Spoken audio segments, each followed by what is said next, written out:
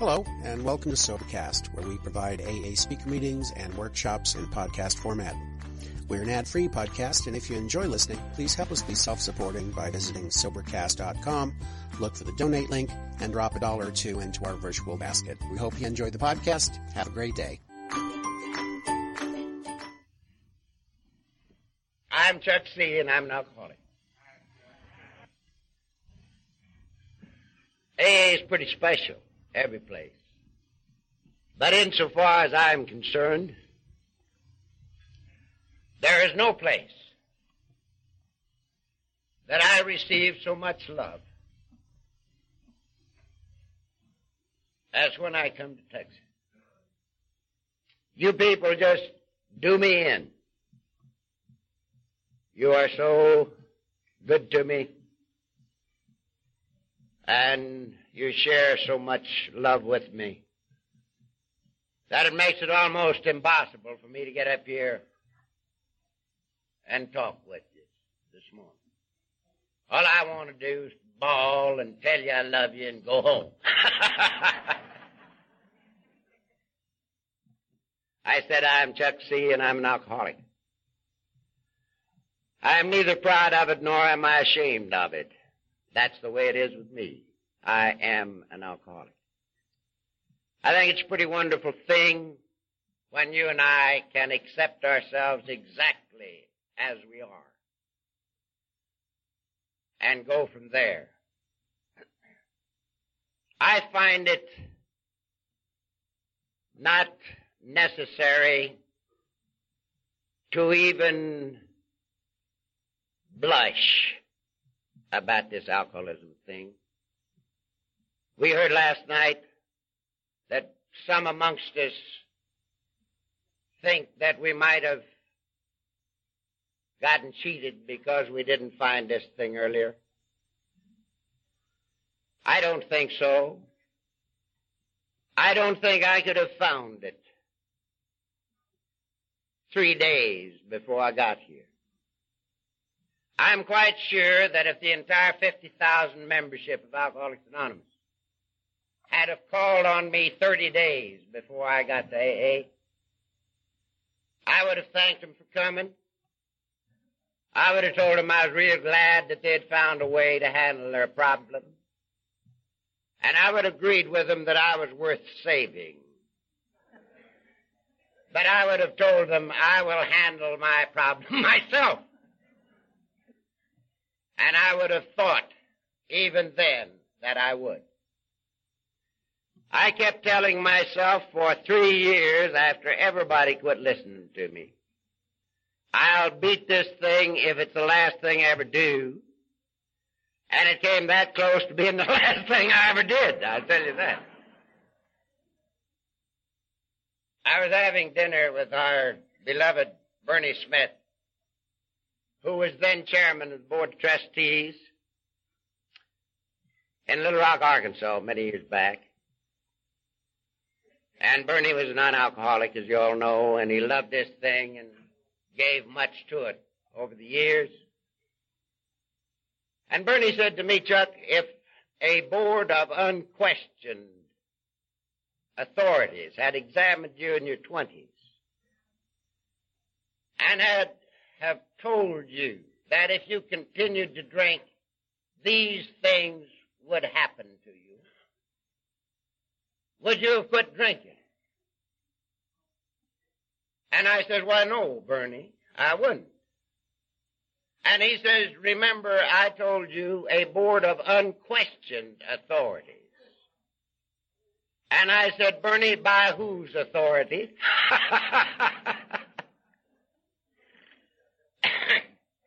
You see, I always knew that alcohol could get people like you.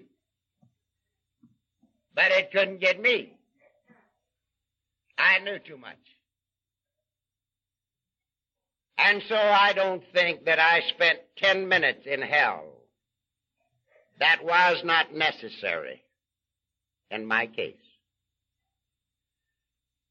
And I spent 10 of the hottest years in hell that we can spend. And every bit of it was necessary. I don't even look at it as a bad experience. I look at it as a good experience. Because, you see, out of the worst possible life came the best. And without everything that went before, I could never have fulfilled the conditions for sobriety.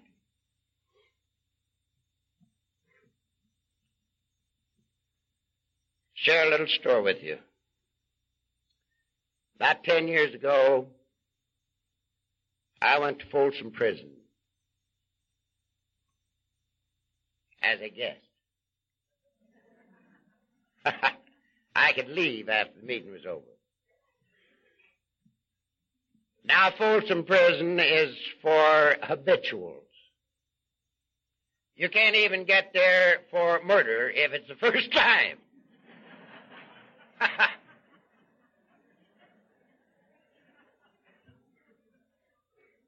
And once a year we have a conference up there, and I went up and I was billed as the headliner for this conference. And it's a long deal. And there are many talks by both inmates and outmates, and when the time finally came for me, there was only 15 minutes left. And Warden Hines got up and took 2 minutes apologizing, but telling us that there just wasn't any more time because we had to get out of there before the changing of the guards. And so when I got up, there was just 13 minutes left. And I got up and said something. I don't know what it was, but it sort of turned the prison over. They have it on tape up there, and I still hear from them. But I never heard it, so I don't know what it was. But it was quite a thing. And we didn't get out of there on time, because that bunch of prisoners were practically fighting to get to come over and touch me and talk to me. And it was one of the most fabulous experiences that I shall ever live through in my lifetime. And the next day, I was going home in an airplane, and I was sitting up about 15,000 feet in the air, and I was by myself, and I was looking at this experience and trying to read its lesson. And the first thing that hit me was that the only possibility I had for identity with that group of men was because of the life I had led.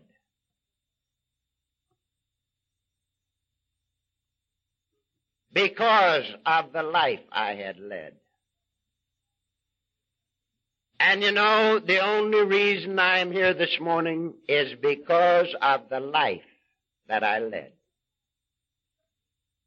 And my value to you this morning is not in what I say, but in what you see.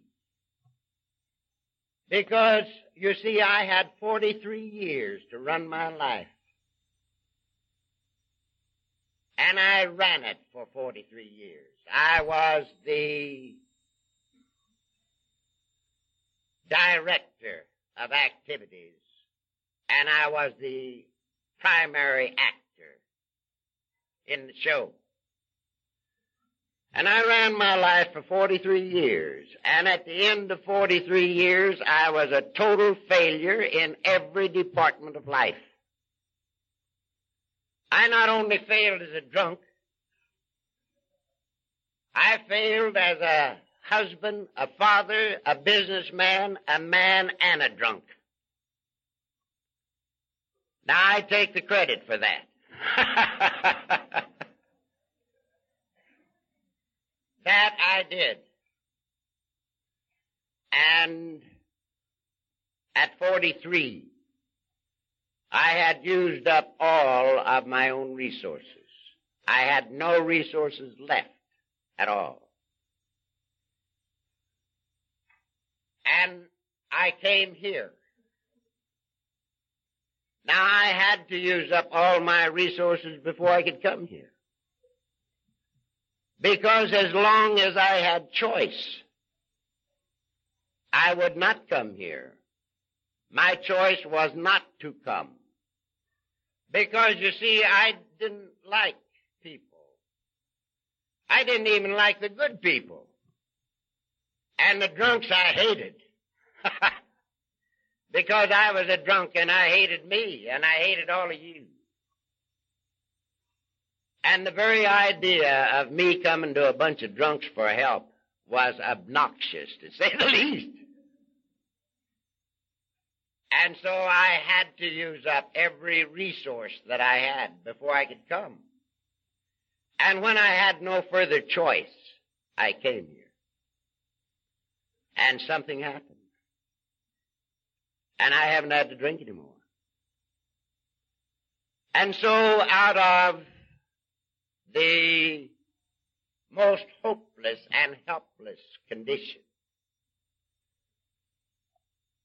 a hopeless, helpless, tongue-chewing, babbling idiot drunk, as miserable, I guess, as a man can be and live, something happened. And this morning, I'm at peace.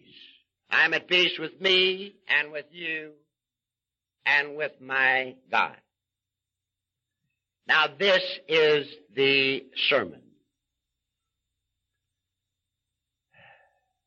Whereas I was a hopeless, helpless drunk, today I'm sober. And whereas I was one of the most miserable amongst men, today I'm reasonably happy. And this is my value.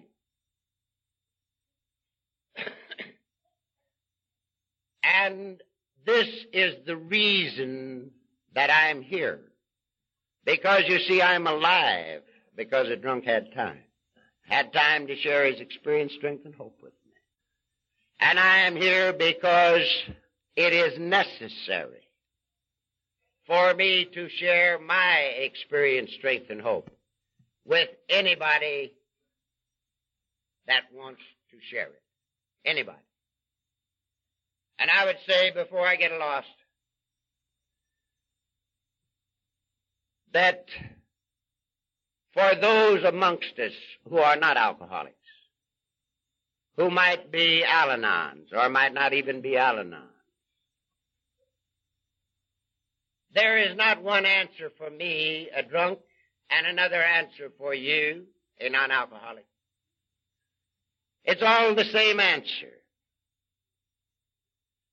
And whatever is true in my life is true in yours. And so the things that I say are applicable, I think, to everybody in the room. My good wife tells me that the only thing that she misses that I get from this great program is the terrific joy at knowing what day it is. Now, I know it's Sunday. And to me, this is a fabulous thing because I have lived for long periods when I didn't even know what month it was. Now, this joy she will never know because she never missed a day. But everything else, she gets just as much out of the program as I. And incidentally, she's just as busy and I think a great deal more effective in her work as I am in mine. I think in many ways Al-Anon is doing a better job with our program than we are. Because the Al-Anons come to our program without the excuse of the bottle. They come here to find a living answer for right from the start.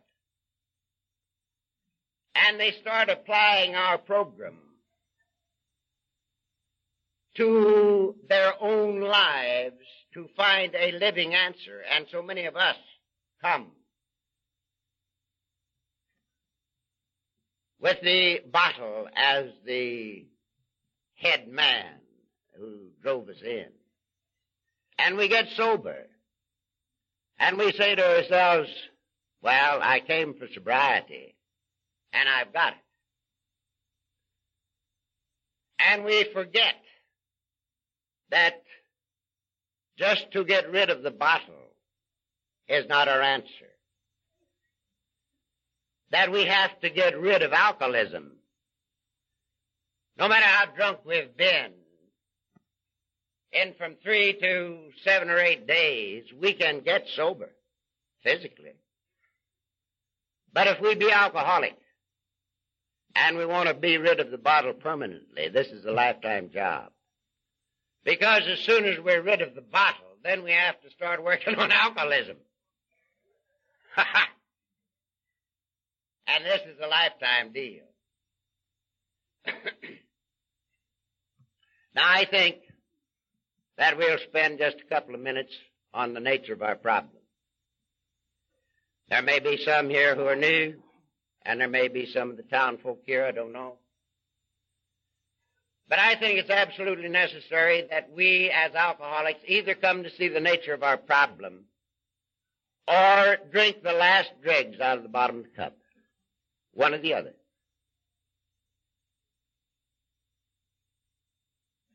Because you see, the very first condition for sobriety is surrender. This is the very first condition.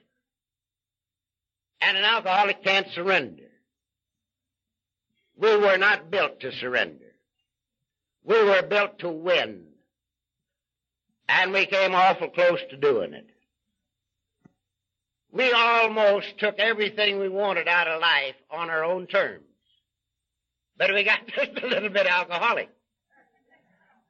And that's all, brother. But by the very nature of us, we can't surrender. And so it is necessary that we burn up or come to see the nature of our problem. When we come to see that there's nothing ahead of us but an alcoholic death or permanent insanity, when we come to see that, we can get off of the merry-go-round any place from the first compulsive drink to the snake pit. But we've either got to come to see it or else we've got to drink the last dregs out of the bottom of the cup. Otherwise we can't surrender. You know, the longer I'm sober, the more I think of the ordinary citizens, the non-alcoholic world. I am amazed now, with 17 years and 5 months and some days to look back over, to think that they put up with us as long as they did.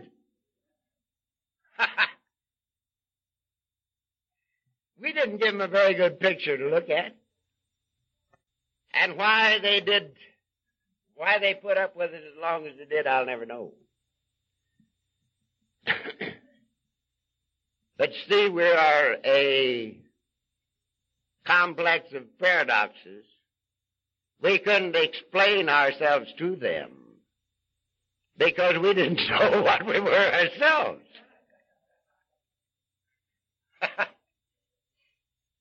Now, there are a few little common traits that we all have.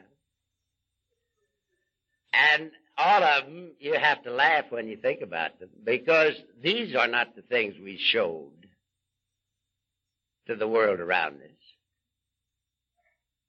We alcoholics are idealists, perfectionists. Every one of us. Terrific drive for excellence. The drive that has given rise to the little cliche, this is the best mechanic we've ever had in the shop, but this is the best doctor that ever hit this part of the country, but, you know, best stenographer we ever had in the office, but you can't make it until about of a Tuesday. Terrific drive for excellence because of our perfectionism. We are people who were born with an interior awareness that life is a big and a beautiful and a good thing. It came with us. And we're people who have a very highly emotional nature. We are very sensitive people. Now, how can you expect the world to believe this when we show them the picture we do? How many of you have cried your eyes out over a beautiful sunset when you were so drunk you couldn't even get up off the floor?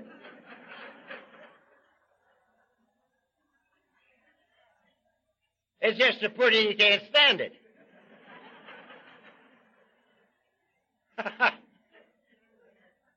Well, try to explain that to the arresting officer.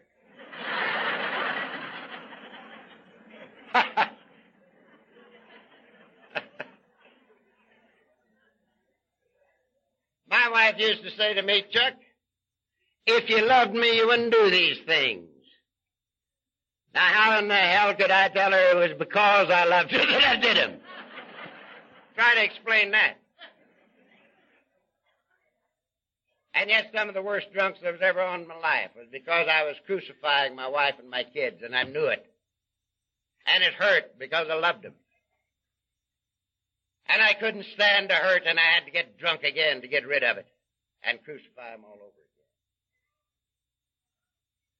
An alcoholic don't like dirt. We hate dirt. But try to explain that to the normal mind when there you lay in the gutter and the pig got up and slowly walked away.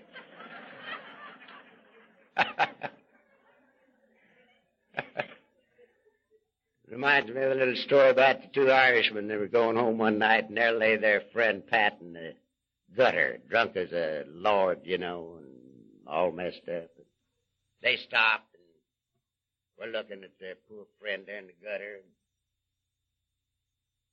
commiserating with each other about this disgrace of this guy. How he was disgracing the town and his church and his family. After a few minutes of this, one of them looked at the other and he said, just think, tomorrow's payday and we gotta go through this ourselves.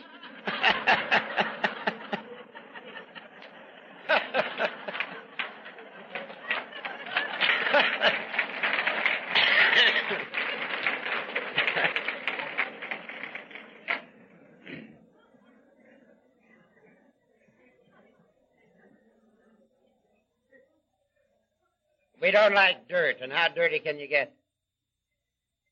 Don't tell me, because I know. How many times have you come off a drunk, and the first place you'd get to when you could walk was the shower? You get in there and wear out 2 cakes of soap trying to get clean. And as soon as you get yourself as clean as you can, you go to the barber shop and get the hair cut off your head and the beard scraped off your face. And get the best duds you got left. And get them on your back. We don't like dirt. But how dirty can a man get? And we hate weakness. We hate weakness in everybody. And much more so do we hate weakness in ourselves. And we can't surrender. Because, you see, we think that weakness and surrender are synonymous. The strong man wins his battle, and the weak man surrenders. And we can't surrender. And we fight for 10 years after we lost the battle. Because we can't surrender. We got to win. And this is the reason we have to see the nature of our problem. Or we have to go all the way, the last dreary mile. Now, why can't I drink liquor successfully? I'm a big guy, 6'1" if I stand up straight, 190 pounds, about 65% brain and the balance brawn, you know. Smart as a whip.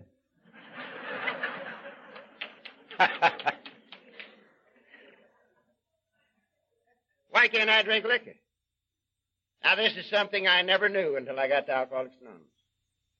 Nobody ever told me why I couldn't successfully drink until I got here. And I went to many places where they should have been able to tell me. I went to doctors, to men of the cloth, to people who knew more psychiatry than there is.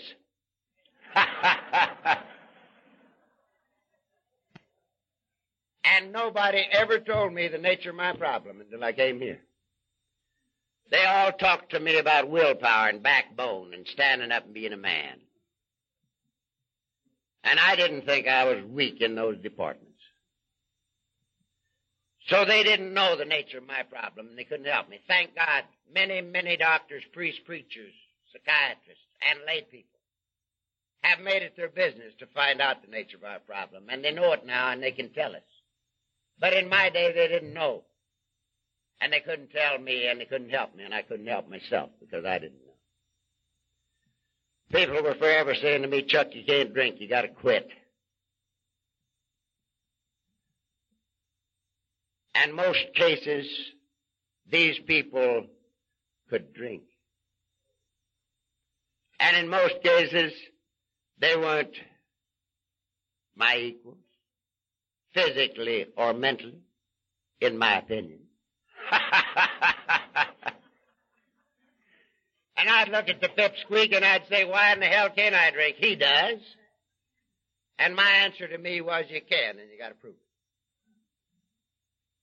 And I went right on trying to prove it for 10 years after it lost, not knowing what I was up against. Why can't I drink successfully? Because I'm an alcoholic. What is an alcoholic? An alcoholic is a person who suffers with the disease of alcoholism. The disease of alcoholism. Never heard that till I got to AA. Nobody ever had mentioned the disease of alcoholism to me till I got to AA. And yet I remain to find that this is one of the worst diseases there is. It is medically classified as the third worst killer in the country, alcoholism. The only thing that's supposed to kill more people than alcohol is heart and cancer. It is second only to one of our social diseases, a cause for insanity, permanent insanity. And medically speaking, it's incurable, and that's what I got. I am an alcoholic. It's pretty rough. It is not like German measles. It's a matter of life and death. And that's what I got. I'm an alcoholic. I am an alcoholic, you see. Now, the medical definition of the disease of alcoholism is that it's a disease of a twofold nature. An allergy of the body coupled with an obsession of the mind. It's both physical and mental. I am different both physically and mentally than that guy that was saying to me, Chuck, you can't drink, you gotta quit. I didn't know that. This is a very wonderful thing to know.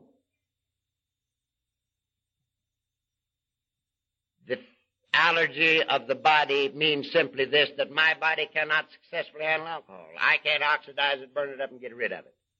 I take one slug of liquor, I retain it. It goes into the bloodstream of the brain. And it triggers a physical demand that makes me keep drinking until my cycle is run. This is not true with over 90% of those who drink liquor. It's only true of people like me, alcoholics. We're different. And what a good thing it is to know. Now, a couple of the things that are good to know about this physical difference is this, are these. Number one, once an alcoholic, always an alcoholic. Once an alcoholic, always an alcoholic. That's good to know. The next thing is that the disease gets worse. The physical part of the disease gets worse with the passage of time, even when we're not drinking. Now, this fools so many amongst us, so very many of us. We get sober and get the wrinkles out of our bellies and a little money in our pockets and a little time behind us, and we get to thinking. It's been a month or 6 months or a year since I built me up a little good drinking time. You know, a little light wine and beer won't hurt. But this is not true, because the physical part of the disease of alcoholism gets worse with the passage of time, even when we're not drinking. This is the only disease I ever heard of that gets worse when you ain't doing it.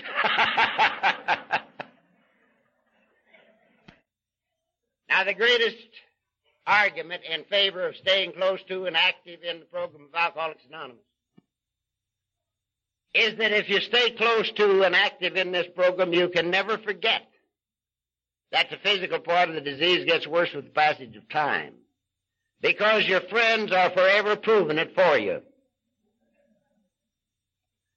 One of the worst things that any of us are ever called upon to do, one of the greatest heartbreaks, is to sit in a dark room with that man or that woman who's had 10, 15, 20 years of total abstinence, who forgot and tried it over.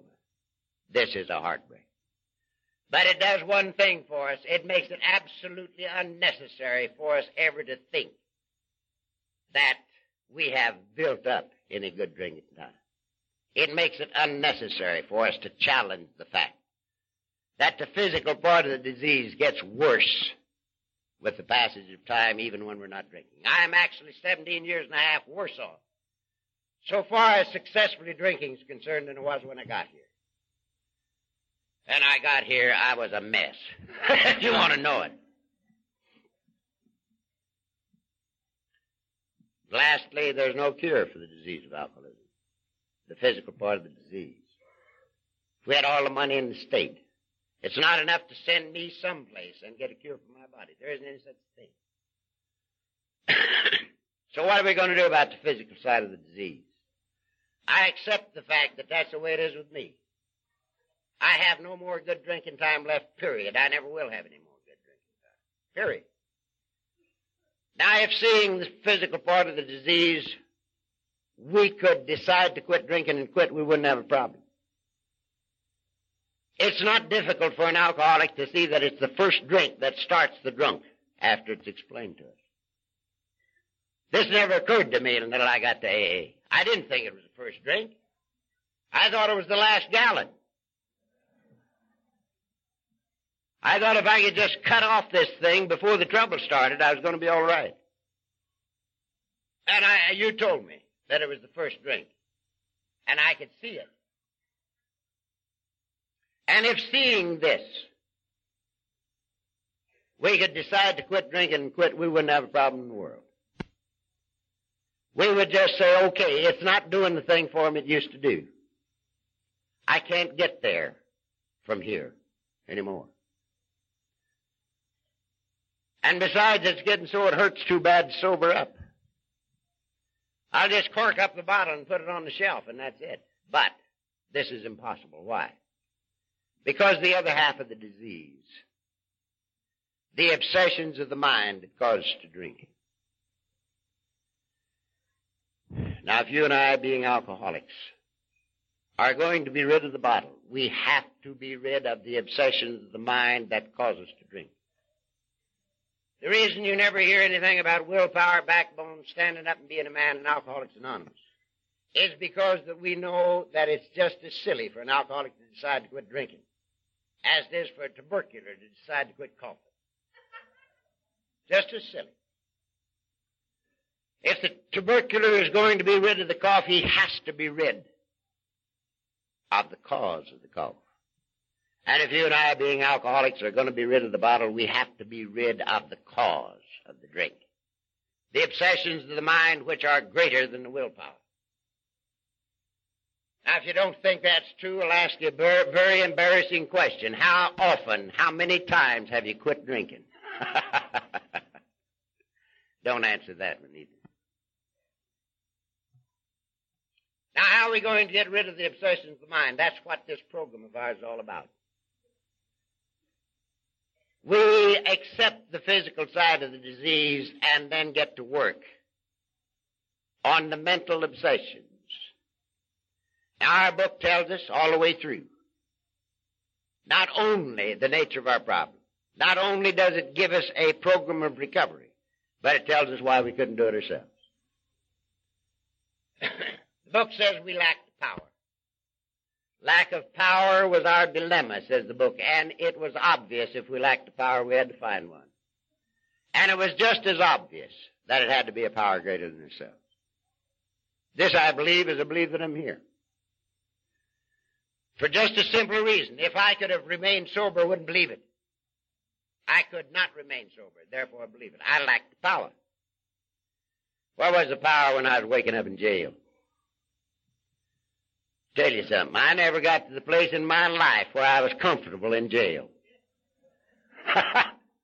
I did not like it in jail. And yet many people thought I must have liked it real good because I was there so often.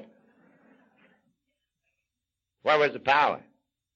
Where was the power when I was lying on the floor chewing my tongue full of holes and babbling like an idiot in an alcoholic convulsion? Where was the power between drunks? Because, you see, I was periodic for the last 10 years. And I was just as sober between every two drunks physically as I am right now. And yet I got drunk again. Where was the power between drunks? I lacked the power. Therefore, I believe the book when it says that under certain conditions, certain circumstances, there seems to be only one defense against that first slug. The drink I must not take, and that is help from a power greater than yourself. I believe this. Now we're going to get the power. Where's it coming from? We got a formula. And all we got to do is fulfill the conditions of the formula. It's that simple. Now, what are the conditions of the formula? The first condition is found in chapter 3. It says we learned that we had to fully concede to our innermost selves that we were alcoholics. This is the first step in recovery. We have to accept the fact that we are alcoholics. Fully concede to our innermost selves. Identify with both the physical and the mental. That's condition number 1. Condition number 2 we find in the preamble, the 12 steps. If you have decided you want what we have and are willing to go to any length to get it, then you're ready to take certain steps. When it becomes more necessary for you and for me to be sober than it is to live, we neither have to drink or die. There is a miracle here. And for those who are new amongst us, if you should happen this morning to decide that you want what we have and become willing to go to any length to get it, you can start a lifetime of total sobriety this morning, one day at a time. Because when we are willing to go to any length to get it, that makes it number 1. Top man on the totem pole. And sobriety becomes easy when it's number 1. Then we're ready to take certain steps. Here are the steps we took. We're sober. That's the line just before the 12 steps. Here are the steps we took,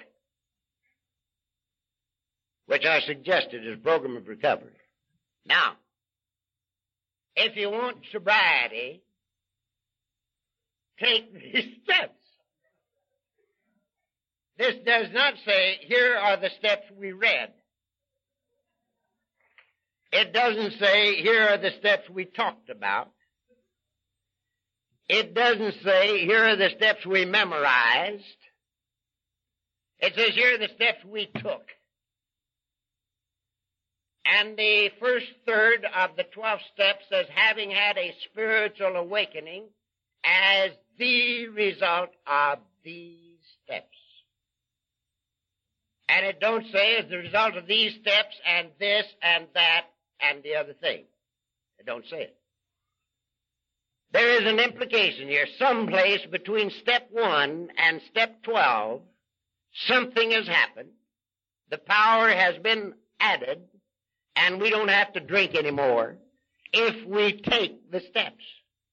And if we don't take them, nothing happens. Oh, we get drunk. How many times have you heard a guy or a gal say, I tried Alcoholics Anonymous, it didn't work for me? Of course it didn't. Alcoholics Anonymous never worked for anybody, and it never will.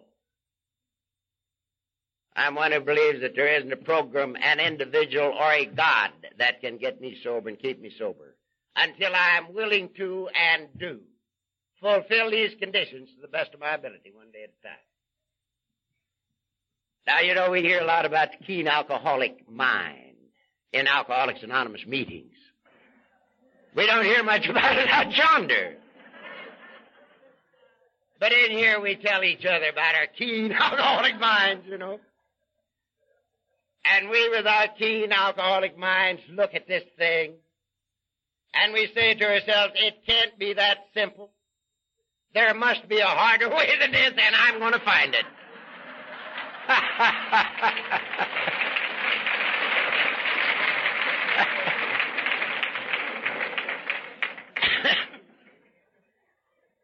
Oh, man. The only thing wrong with this program is that it is that simple. We can't believe it. But all we got to do is to do it and find out. Here are the steps we took. Now, in the very taking of these steps, something happens to us. How is that? And nobody is going to know what that is until you do it. I can't tell you. You can see that something happened to me because I'm not drunk. Yet. Today. I haven't had to take a drink or a sedating or tranquilizing pill for 17 years and 5 months and something. That's 6,000, about 400 and some odd days. One day at a time. No drinking. And something happened. Now, I'd like to go ahead and talk about the 12 steps, 12 traditions, and a lot of other things, but I'm not going to do it. I'm going to look with you for a few minutes at the miracle itself and tell you what I think it is. And you have my permission to disagree with everything I say. But this is the way it seems to me. I used to be a very avid reader of books. I went through practically all the systems of religion before I got here. Because I had to have an answer. And I looked and I looked and I looked. And I thought when I didn't find it in one system, that it might be found in another. And I went from system to system. And I learned a lot about, but I didn't learn anything. I didn't know anything till I got here. And now I don't read books much anymore. I read R.A. book and the Grapevine. And I read a lot of things that come from people like you, called letters and letter tapes. But mainly I sit up there in that house of mine in Laguna Beach when I get a chance. And we're about 500 feet above the ocean, and we're about a mile back. And our big window there looks right out on top of the town. And that beautiful coastline, and the ocean, and the islands. And right out of my window, I have everything that God ever created. Out at the right are the mountains. Down below is the flat. There's the ocean. Over yonder is Catalina Island. And up there's the heavens. And I've got me a little desert about that big right in the middle of my window to complete the whole creative scheme. And there it is, right in front of my window. And I like to sit there and look out that window and look at this miracle. And look at the things that have happened to me. And look at the things that have happened to you. And try to fit them into the scheme of life. And that's what I read. I try to read life anymore. And these things seem to me to be conclusively proven by your experience and mine in this great fellowship of ours. Now, I agree with the doctor about the physical knowledge and the obsession of the mind. I agree. There's no question in my mind about that. I have it. I am condemned by the obsessions of the mind to drink liquor. And I am condemned by the knowledge of the body to die if I do. This I know. But there's another element to the disease of alcoholism. Alcoholism is a total living problem. A total living problem. And you and I must have a total living answer, lest we drink again. Now, you will agree with me that as rough as was the physical torture and as devastating as was the mental anguish when we were practicing alcoholics, there was a hurt that far exceeded both of them, and it was right in the middle of our being. We were losing the battle of life, and we didn't know why. Life was passing us up. We were going backwards, and we didn't know why. And the hurt, the big hurt, was right here. I am sure that back of, and maybe farther to, both the obsessions of the mind and the allergy of the body, is a basic spiritual unrest. The great impossibility of peoples with the combination of characteristics with which we were born to settle for the life that we see around us. A great spiritual unrest. This thing called perfectionism is both good and bad. It's good because it won't let us settle for the so-called normal. But it's bad because it makes us demand perfection out of everything around us, including ourselves. And so we can't live in the society in which we find ourselves. We can't integrate. And we're trying to make it over according to our pattern. And this great capacity for feeling that came with it, the sensitivity, we get hurt so easy. Everything hurts us. Life itself hurts it because it isn't like we think it ought to be. And early in life, we start building a wall because we don't like to hurt. And we start shutting out the things that hurt. Chipping off. You know the root. You get hurt in Chicago, so you chip off Chicago. You can get along without it. You know. You get hurt at the country club, so you chip it off. To hell with it. We won't go back. We don't need it. You get hurt at the office. So you chip that off. We tell them what they can do with their job. Walter says it's a physical impossibility, but we tell them anyway. And we chip it off. And we go through life chipping off things that hurt us and building that wall tighter and tighter and tighter. Because we can't integrate ourselves. We can't find that answer. And finally, there's just a few things left in this little circle of ours. And they're things we want to keep, like our wives and our kids. And what happens? They chip us off. And then we haven't got anything but us. And we can't stand it. Because we can't stand ourselves. And we have to have an answer. We have to have an answer. Now, this is what happened to me. I got drunk Friday before Christmas, 1945. I won't take much time on it because I want to hurry. It was a peculiar thing because I got drunk in one night. I never did that in the last 10 years of drinking because I was careful. I sampled my way back to bed in all those 10 years. But this time I got drunk. I'd had a little good fortune. And the only thing that's worse for an alcoholic than bad fortune is good fortune. So I celebrated and got drunk. And I was drunk from the Friday before Christmas to the middle of January. And I didn't do anything but empty bottles. I spent the whole time in bed, drinking the clock around. My wife was here, she'd tell you I poured down 7 quarts of whiskey every 3 days. I don't know, I wasn't there, but she was. And at the middle of January sometime, I woke up. And on this particular morning, I had the clearest head that I've ever had in my life. And for about 15 minutes, I was completely sane, and I saw me with nothing between me and me. There wasn't an excuse left in the world.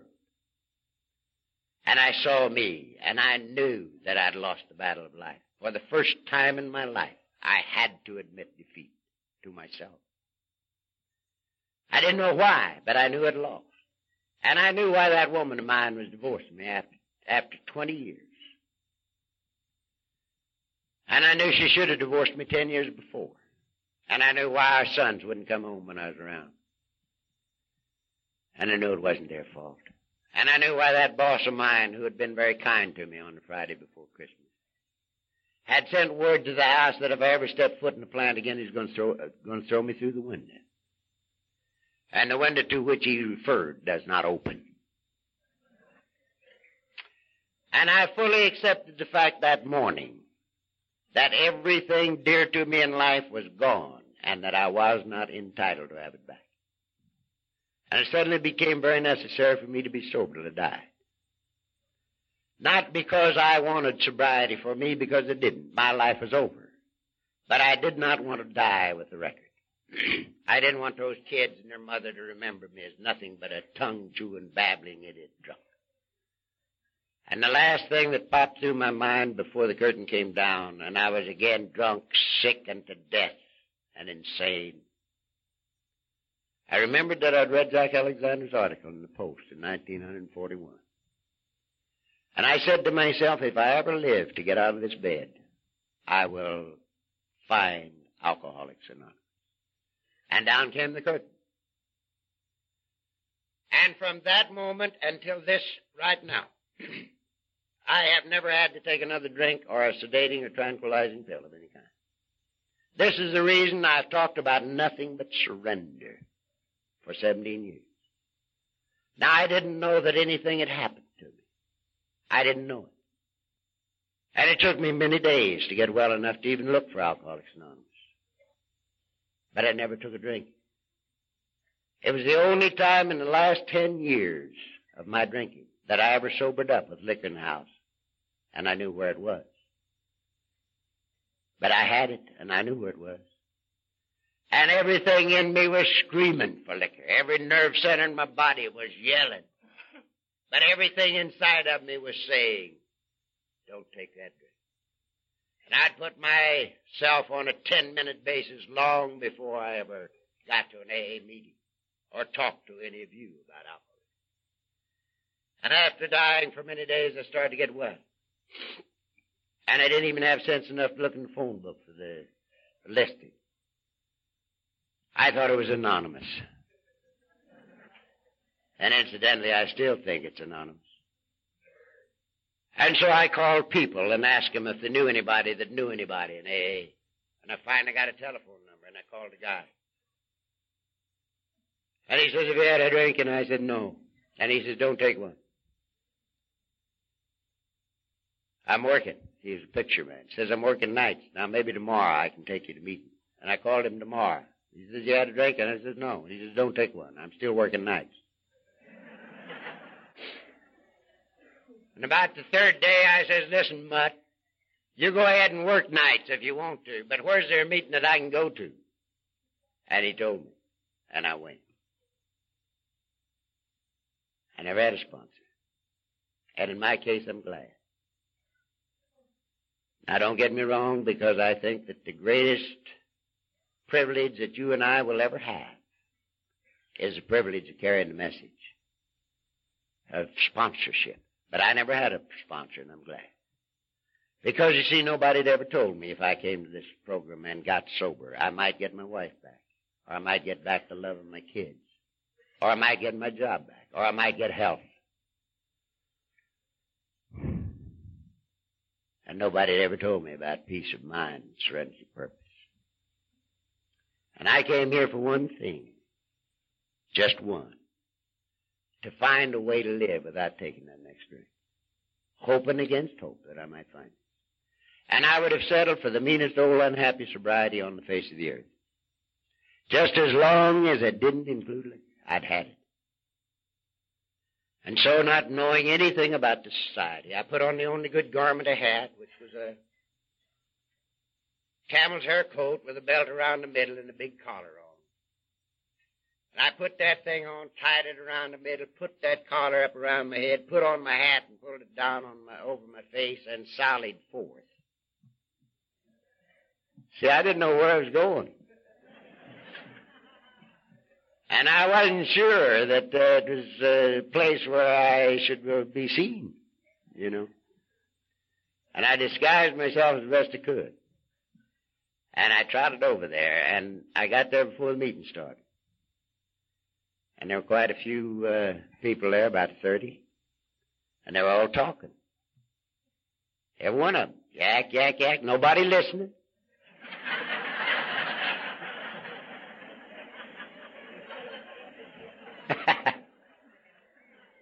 I've wondered for 17 years how we can learn so much when everybody talks and nobody listens. But we do. And I stood in the door looking at that bunch of people, and I says, the boy gave me the wrong dope. Because you didn't look like me, and you didn't feel like me, and you didn't talk like me, and you weren't dressed like me. And I said, these are the veterans and their wives, and they're here for a party. Because it's the veterans of Foreign Wars Hall. And I says, I'm going to have to leave and come back tonight. The drunks are here. And I was dying because I'd been waiting all this time to get to a meeting. And here I was supposed to be at one, and it wasn't. And my heart was down in the depths. And I turned to leave, and a guy had been watching me. And he came up quickly. And he says, mister, were you looking for somebody? And I said, no, sir. Well, he said, what were you looking for? And thinking he was a veteran, I said, well, if it would interest you, sir, I was looking for sobriety. And the guy lit up like a Christmas tree. His whole being changed. And I was hooked before he ever opened his mouth. Here was a man that I'd never seen. I didn't know him from Adam's old box. And he was glad I was there. And I knew he was glad because his whole being changed. And he said to me, why, take off your hat and coat. You're in the right place. And I will never hear words like that. If I live to be 1,000, I'll never hear words like that. He didn't say to me, well, have you got a record? Are you hot as a 2-bit pistol? Have you decided to quit? Are you going to turn over a new leaf? I shouldn't think of this, but I think of Joe Lee. Every time I think of that thing, he said the only guy he ever knew that had any luck turning over leaves was Adam. You know?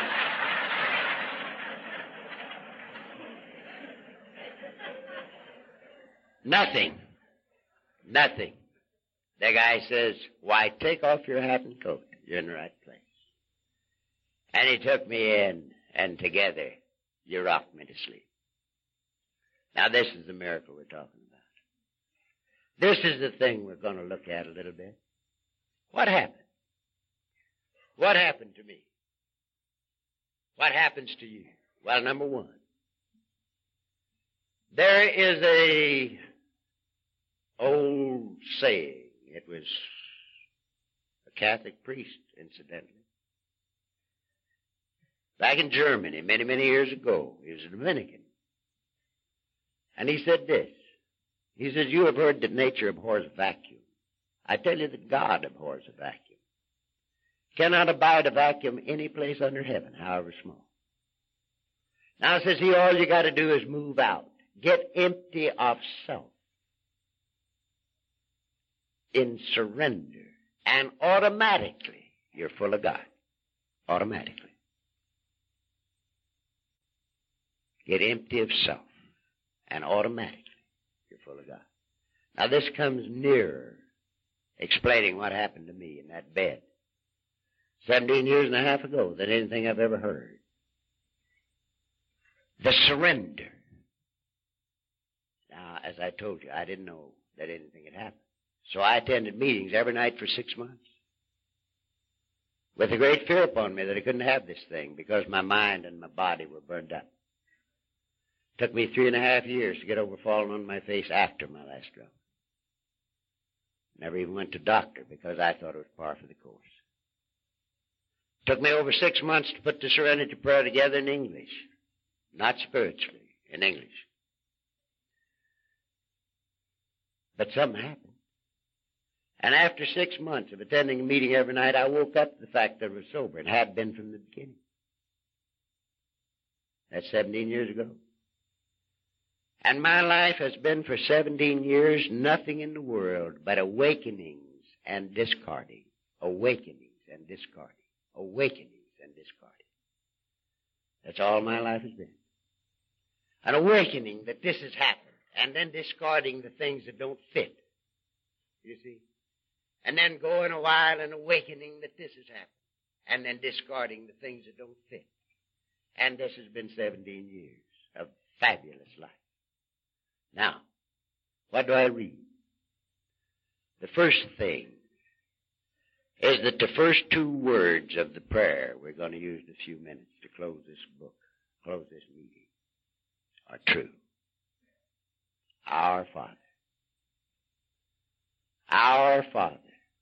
I have come to believe from the top of my longest hair to the soles of my feet that we are our Father's kids. Every one of us. We are our Father's children. And I have come to believe that He loved us just as much when we're in the gutter as He does this morning. He has always known that we were His children. But you and I individually have to find it out.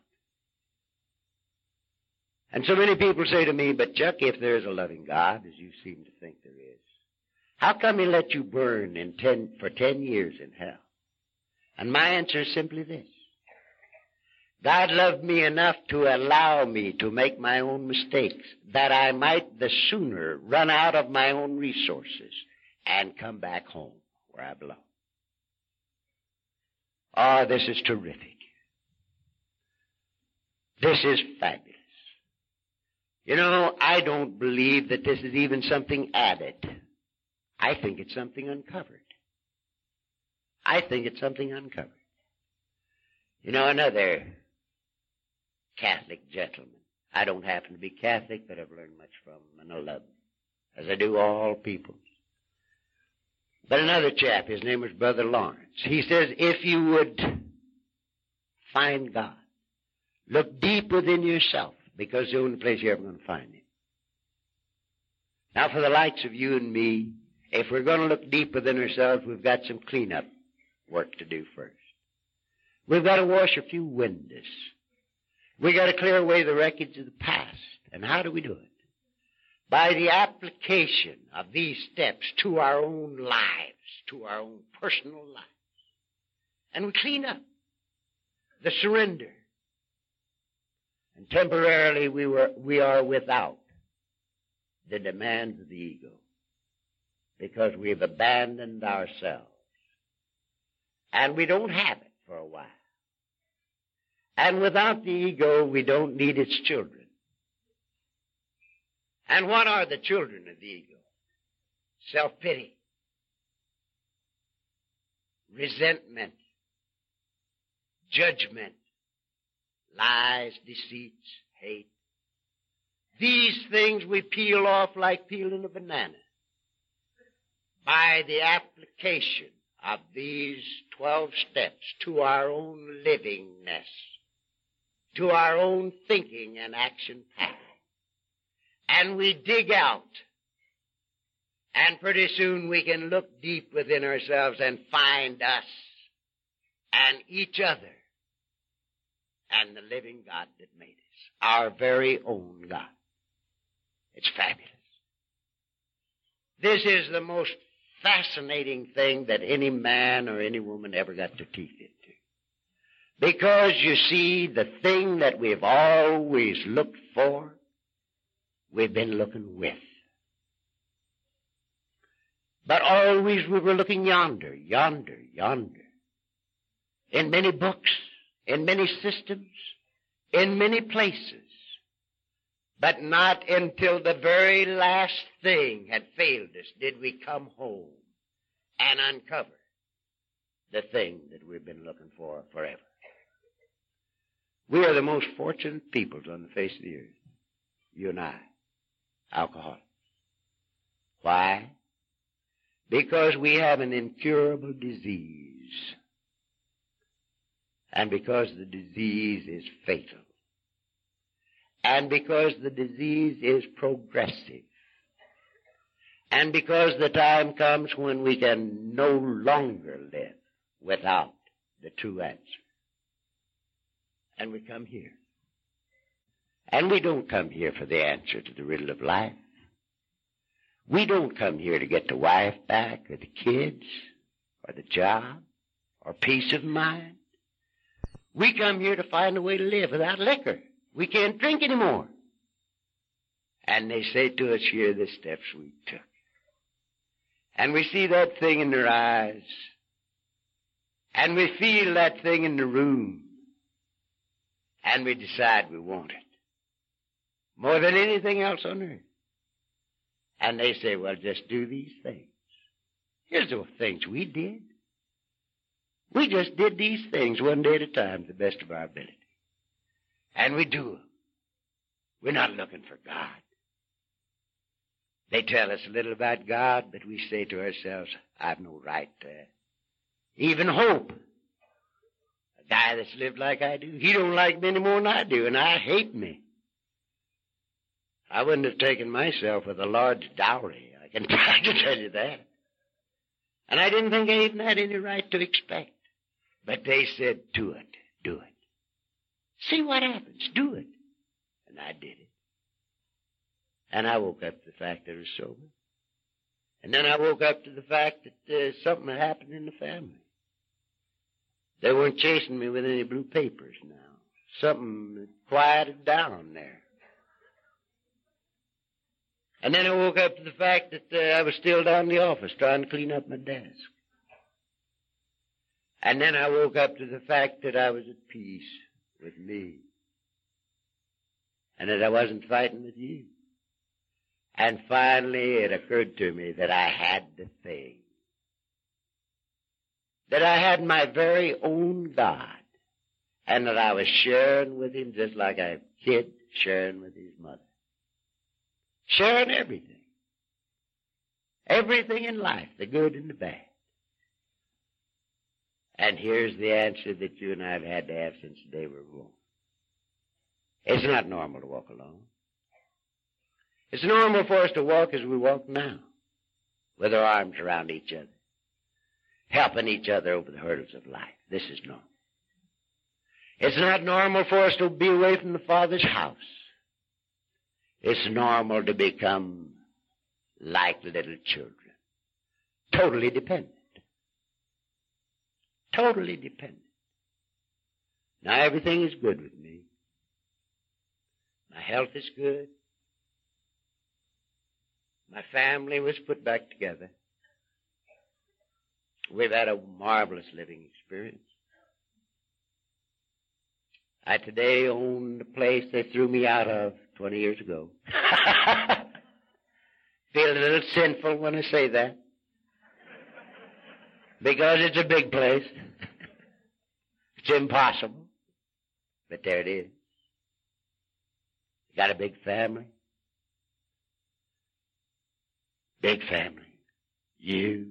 People like you all over the world. And they got me a garden. How fortunate can we be? And now what puts this thing all together? And I'm going to do this and sit down. What puts it all together? You see, we are living today exactly as our pattern as a kid.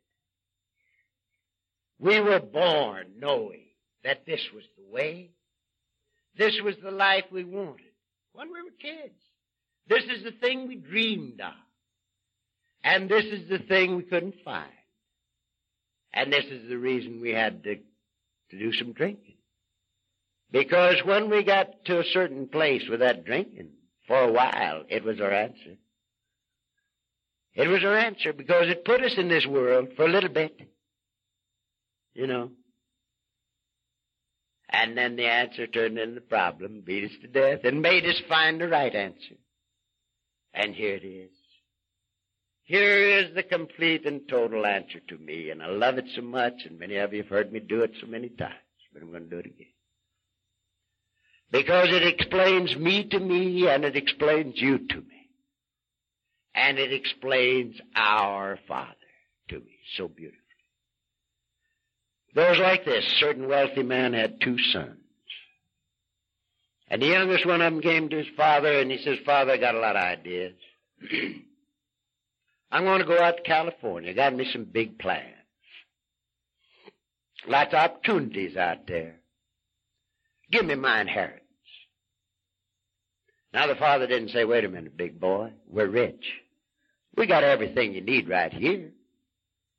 Now if you get away from home out there someplace, you're liable to run into trouble. You might run into a blonde with a bottle of muscadoodle and get into a lot of trouble.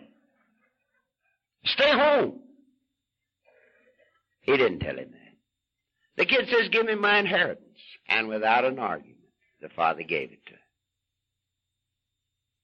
And the kid went into a far country, away from home, away from God, and wasted his substance on riotous living. Now maybe you didn't do that, but it sounds suspiciously like me. And after it spent all, there arose a mighty famine in the land, and as serious and as beautiful as this thing is, I have to laugh about this. There arose a mighty famine in the land. If there's anybody on earth that should be able to understand a famine, it's you and me. They don't make famines like that no more. And there arose a mighty famine in the land. So what'd the kid do? Come back home? He did just what you did, just what I did. He went to a man in that country. We went to a man in that country. We went to psychiatrist, priest, preacher, to Timbuktu, the hospital. 1,000 bottles we went to. He went to a man in that country. And of all the things that the guy might have put him to doing, he didn't. He put him to tending the pigs. Now this has great significance. This has great significance. Because you see, the guy that was telling this story was a Jew boy. And Jews don't like pigs. They just don't like pigs. And there is nothing that would be quite so humiliating for a Jew than to have to tend pigs. So he's trying to tell us how far this guy had gone. How far down he was. We have a word for it in AA. We call it a low bottom. And he was down there, tending the pigs. And while he was in the pig pen, he got hungry. And he fain would eat the husks that the pigs did eat. And the next line is fabulous. And no man gave unto him. He was beyond human help. We have a line like that. It says probably no human power could have relieved our alcoholism. Same thing.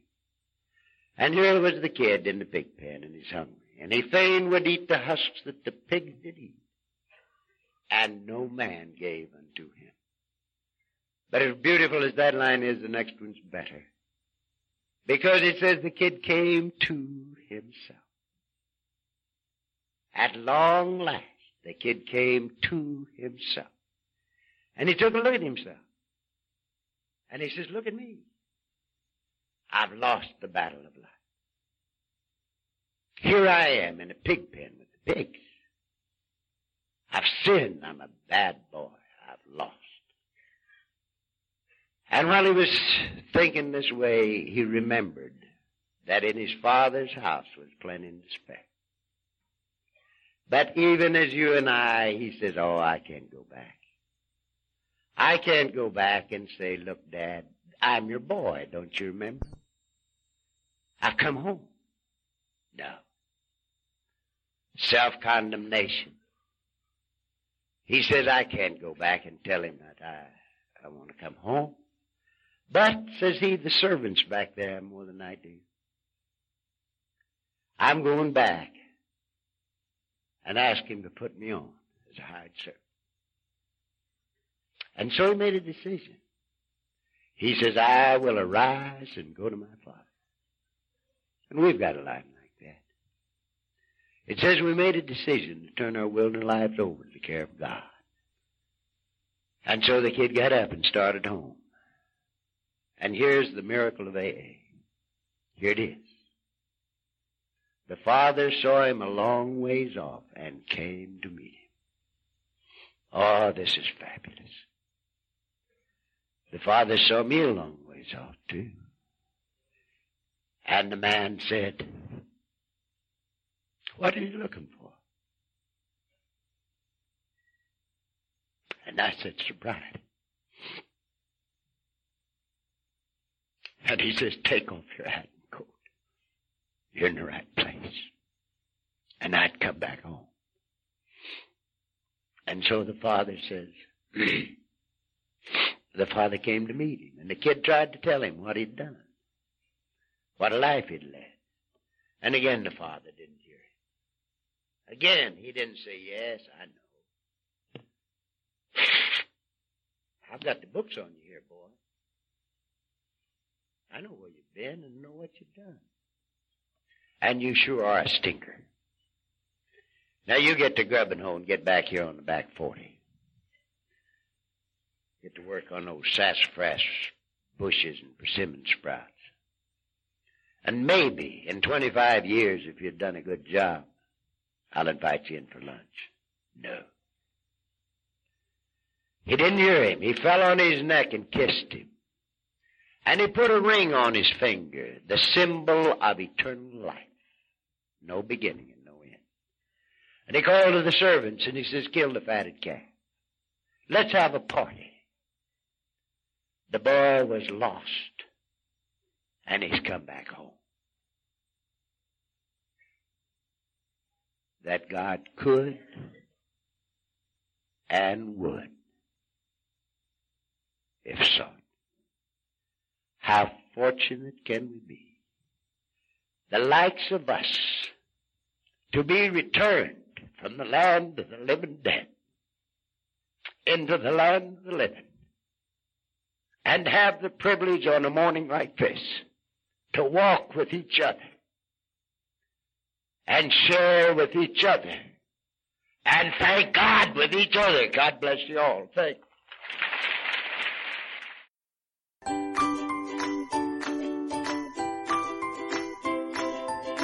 Thanks for listening. I hope you enjoyed the podcast. Sobercast is ad-free, and we'd like your help in order to keep it that way. So if you'd like to help us be self-supporting by pledging $1 or $2 a month, visit Sobercast.com and look for the donate links. Thank you very much.